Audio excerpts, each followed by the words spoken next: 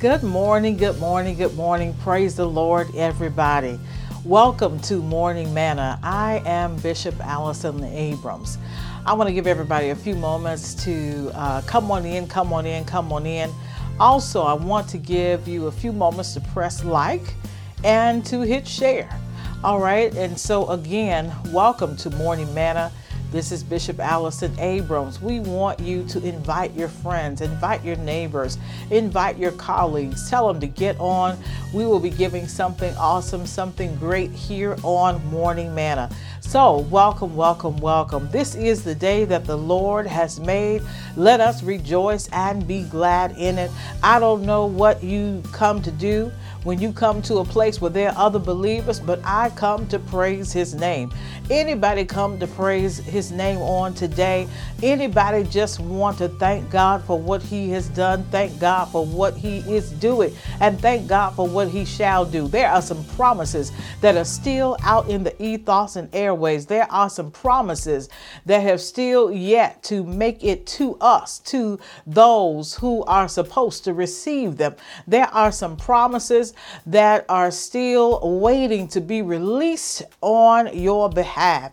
And so if you have not given God praise on today, I would say shake yourself, pinch yourself, and let yourself know it is time to give God praise. For God is worthy of our praise. God is worthy of our worship. God is worthy of us lifting our hands before heaven on today and saying, thank you, Jesus. Thank you, Lord. Hallelujah today. Yes, yes, yes. This is the day that the Lord has made, and we have to rejoice and be glad in it. Now, I don't know what you come to do when you come on to Morning Manna, but hopefully you come to get a word. Hopefully you come to have your spirit stirred. Hopefully you come so that you can tell somebody else what the word was on today. Now, let me say something about that. I think it's important to make sure that when we get something, we are sharing what the Lord gives us with somebody else. God may have you to get on so that you can pass it on to your coworkers, so that you can pass it on to your family members, so that you can pass it on to your significant other. So don't take for granted when you get on here and you get what you need, that somebody else may need to get what you got.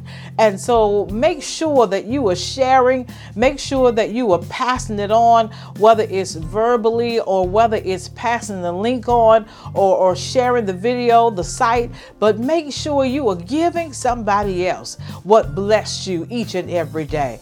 And so I believe that that is important because God uses us in so many ways. You don't have to be the one with a show in order to be able to bless somebody else. You don't have to be in the pulpit in order to bless somebody else. You don't have to be the one who is the engineer or who the one was that was present that day. All you have to do is be the one who took in the word, who processed the word, who received the word, and then to be the one to pass it on. There used to be a song that we used to sing when I was in vacation Bible school as a child, and they would say simply pass it on, pass it on. So I'm telling you today to pass the word on that you receive each and every morning here on Morning Manna, because it may not just be for you. It may be for somebody connected to you. And so I need you to pass that word on.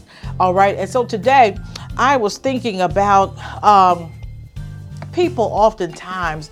And when I talk with people in different walks of life, doesn't necessarily have to be in the church, but as I talk to people, I realize that oftentimes people don't understand the importance of love. Now, if God is love, first of all, we have to accept that. We have to accept that God is love.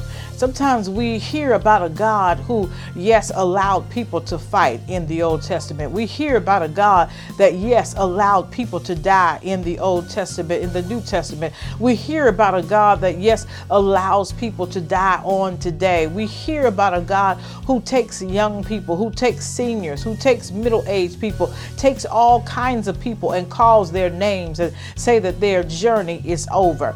And so we hear about that God and we wonder, is is God truly love? And if so, how does God allow all of these things to happen? I don't want to go into all of that today, but my point is that God is love, and we have to accept that and receive that on today, that God is love. Now, if we believe that God is love, then we have to love the God that is in us.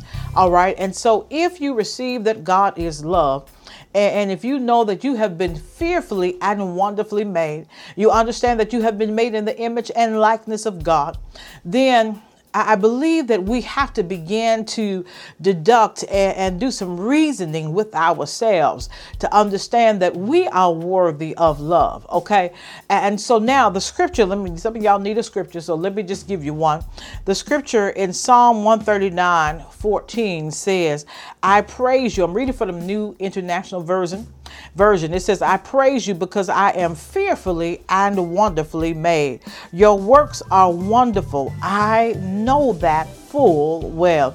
And so I praise you, God, because I have been fearfully and wonderfully made. So I need somebody to understand today that if we are made in the image and likeness of God, if we've been fearfully and wonderfully made, and if God dwells within us, or God's Spirit dwells in us, then we also are loved. All right. And so sometimes people wonder, do they have love in them anywhere, because they're so challenged with loving others? They're so challenged with receiving love. But I want you to know today that you are beautiful. You are wonderful. You just heard you are fearfully and wonderfully made. And so God made you in God's own image, and God is love. And so no matter what may happen, no matter what may happen in your relationships, no matter what may happen in your friendships, God dwells inside of each and every one of you. And if God, who is love, dwells inside of each and every one of you, then that means that love lives in you. That means that love dwells in you. That means that love shines through you. And so the people should be able to see the love in you. The people should be able to feel the love from you. And so don't be afraid. Sometimes we get afraid because we've been hurt. We get afraid because of things that have happened along the way. We get afraid because of all the things that we've seen happen to others. And we say, that's not going to happen to us. I understand that. Protecting your heart, protecting your spirit, protecting you.